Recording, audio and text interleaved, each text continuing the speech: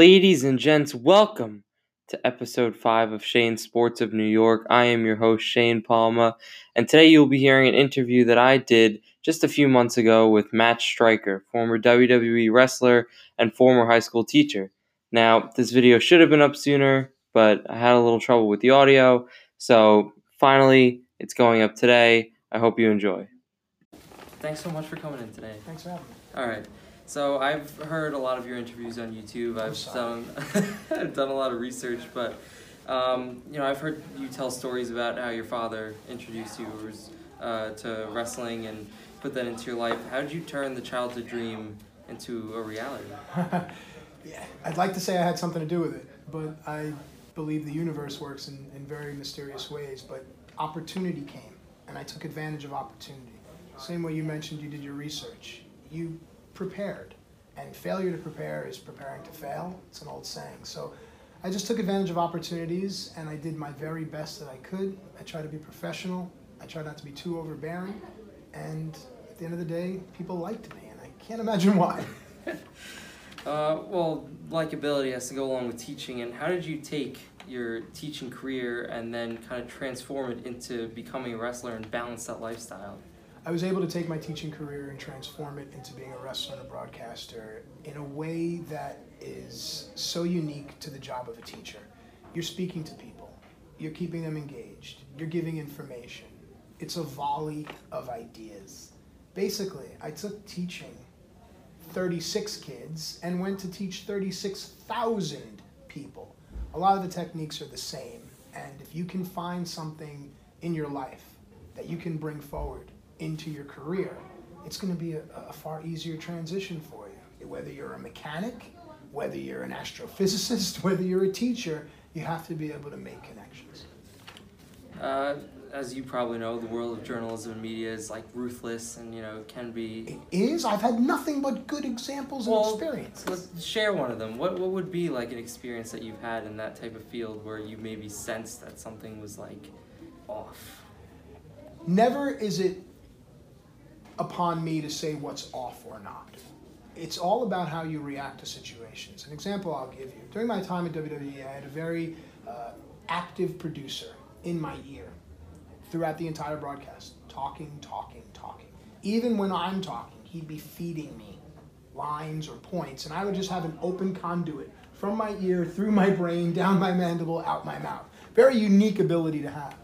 Then when I went away from WWE and worked in other places, producers would never say anything other than, we're back in 3, graphic coming up in 3, and it almost was, I'm waiting to hear them. So I had to make the adjustment. I went from a very active producer to producers that just lay out, that were just very quiet in your ear. You just have to adjust.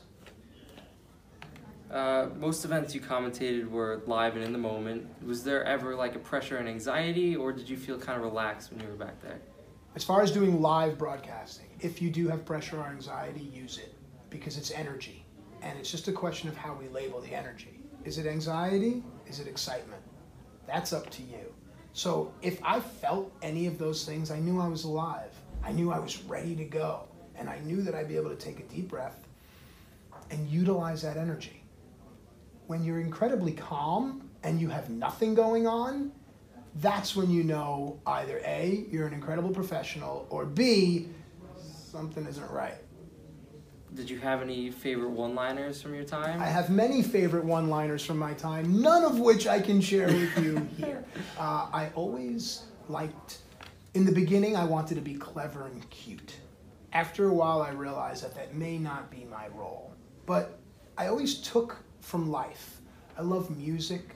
I would always find a cool lyric or a sentiment in a song and try to think, how can I convey that to a moment or emotion, calling sports, which is what I was doing more so than news. In news, it's just, here's the news.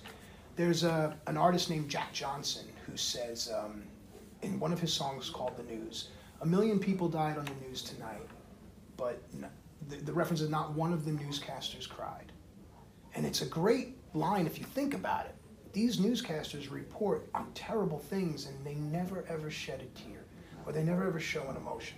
Sports is different. I can scream my head off that The Undertaker just won his 900th WWE Championship.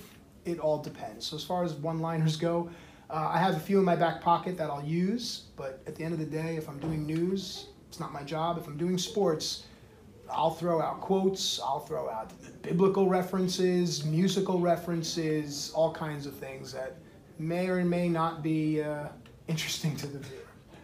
What was the typical prep? I know you kind of discussed this in class, but for broadcasting and going through with an interview, either backstage or whatever you had to do in the ring? The typical prep for calling a match differed from doing an interview backstage. Doing an interview backstage, I understood the time of the segment. It's incredibly important. If I have a 30-second segment, one question, short, talent give me the answer, back to you. If I have a 45 or 1 minute and 15-second segment, then I'm going to have a question, I'm going to have a follow-up question, and I'm going to let the interview evolve on its own. As far as calling a show or calling a match or things like that, I just really want to know what the producers in the truck want as the main idea. From that, I'm going to let the talent tell their story. You look at something like the Super Bowl or the World Series or the Stanley Cup, the story's there, the championship. But the announcers allow the game to unfold and tell the story on its own. That's the beauty of what we do. If we are saddled with having to tell the whole story, then it's our story, our flavor, our language. But if you just let the pictures tell the story and you color them with your words, did the talent reciprocate your genuine emotions during interviews, or was it kind of like they stuck to the script, you kind of did what you had to do, or did it vary? Everybody is different. There are some talent that will stick to a script and you cannot deviate or they will flip out. Then there are some that are just really good. Dwayne "The Rock" Johnson never wanted to know what we were going to talk about, just put the camera on and let's go. And that's why he's amazing. So you have to know your talent. If I know there's someone that needs to be in a box, in a script, I'm not going to throw them any curveballs because they're going to end up looking bad on television. And I don't want to do that to somebody. At the same time, if there's someone that I know that loves curveballs, I'll throw them as many as they want because they're going to appreciate it. It allows their natural talent to come through. In the field of broadcasting, as you evolved from wrestling, who was like your main role model or style that you kind of took off and branched your way of talking off of? It might not be popular, and it's not because of his political opinions, it's just more because of his style. I used to like Sean Hannity. I really did. I thought that he was forthcoming and direct, but also because I think it was a voice against the popular grain. On the flip side, in wrestling, guys like William Regal and Joey Styles were guys that I always liked. William Regal, on top of having a British accent, which honestly, he could read a box of milk and it would sound absolutely wonderful. But he just added a flair to things that your standard wrestling announcer would not do.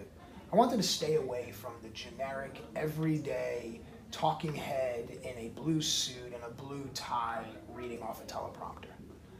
I think that might have been what drew me to Sean Hannity at a young age because everyone seemed to hate him. So if in this life you have people that dislike you, it probably means that you're doing something out of the ordinary. So while I don't necessarily have to agree with the political stance, it was just the vehicle, how he disseminated information. Joey Styles, William Regal, Sean Hannity. Yeah. All great people, all great announcers. Last regular question here before we get into the rapid fire. What would you say are some essential skills when trying to make it in the broadcasting industry? Know your strengths, know your weaknesses. If you want to make it in the broadcast industry, especially nowadays, and I think it's very important, everyone has the ability to watch and listen to themselves now, whether it be with a mobile device or a camera. Record yourself, watch yourself. You're not being narcissistic, you are learning about yourself. Maybe sometimes you make this face. When I was first started out, I used to always do this. Remember, I was a pro athlete, and I was like this. And then someone said to me, hey, this is going to look a lot better on camera. And it does. Watch how you smile. Some people smile like this. Some people smile like that. Some people have a missing tooth over here. You always have to be aware of that. You also want to understand how you sound to others. Let people that are not your parents or your significant other or your friends watch your work because they will give you the most honest feedback. feedback. Hey, you spoke too fast when you said this. You made a reference to something that I don't understand. You used a particular turn of a phrase that is not familiar to me in my geographical location. All these things are incredibly important when reading the news. You're coming into people's homes. You're coming onto people's devices. You want to be there, give information, and go away, which is what I've always been told to do, and that's what I do. Speaking of coming on to... Speaking of going away. Yeah, well, before you go away, let's let people know who Matthew K. or Matt Stryker is. Just a couple of rapid fire questions. We can just flow through them. On a scale of 1 to 10, how good are you at keeping secrets? I can't tell you that. What? Is there a It's secret a to joke. It? Oh, I thought it was a secret how good you are at keeping secrets. I respect other people in a way. So if someone comes to me and tells me something in confidence, I'm going to respect that. Unless it's something about you. Okay. Then I'll tell. That's good. If you teach here, the students will know that they can come to you with anything that they need. Of course. Favorite all-time wrestler? Roddy Piper. Any reason why? Because he was a rule breaker and everyone hated him. And that's what you wanted to emulate when you came in here? Yeah. I like to make waves. I did. Now I'd much rather just ride off into the sunset and not be bothered. When I was younger, I like to make waves. Last Halloween costume? Oh, I was Michael Myers, Oh. and I was 18, much too old to be trick-or-treating, and I was walking around my neighborhood, and I was working out a lot then. I was gigantic, and I was in sweatpants and a sweatshirt and a Michael Myers mask, and they called the police. That's, I don't think that's not the best idea. But you know what? It's in the past. Favorite WWE theme song, besides your own? No, mine was horrible. I liked Gangrel's theme song from back in the day. I liked CM Punk's theme song. Tommy Dreamer had a good theme song. All right. If you could travel back in time, being a social studies teacher, you know your history. What period would you go back to? I'd be 10 years old and my dad would still be with me. Favorite match you commentated? Shawn Michaels and The Undertaker. And only because there are a bunch of lines in there that I was talking directly to my dad. And when he picked me up from the airport the next morning, so he's from the Bronx. He talked like this. He said, I heard you on Undertaker and Shawn Michaels. Does Vince let you say that stuff? I laughed. I go, no, I'm saying that just for you. And we drove home from the airport in complete silence. And I looked over and I saw him smiling. I guess one of the things for me with wrestling was there were times where I was really only talking to two people in the world. One was Vince McMahon, my boss, and the other was my dad. And while that may have not been the most professional thing to do, it's what I hold on to this day, long after he's gone, because I know we had those moments, and it's just as real right now. If you make me cry in this interview, I'll be very mad, as they were then. So that's what I would go back to. Let's end it light. Just what advice would you give to all the students out there watching this right now? Don't ever let anyone tell you you can't do something. There are plenty of people out there in this world that are going to make things hard for you. Don't be one of those people that make it hard on yourself. We are our own worst enemies, and we're also our own greatest champions. If you just believe that you can do something, and not in an arrogant way, just say, I'm going to try this. You'd be surprised how far you can go.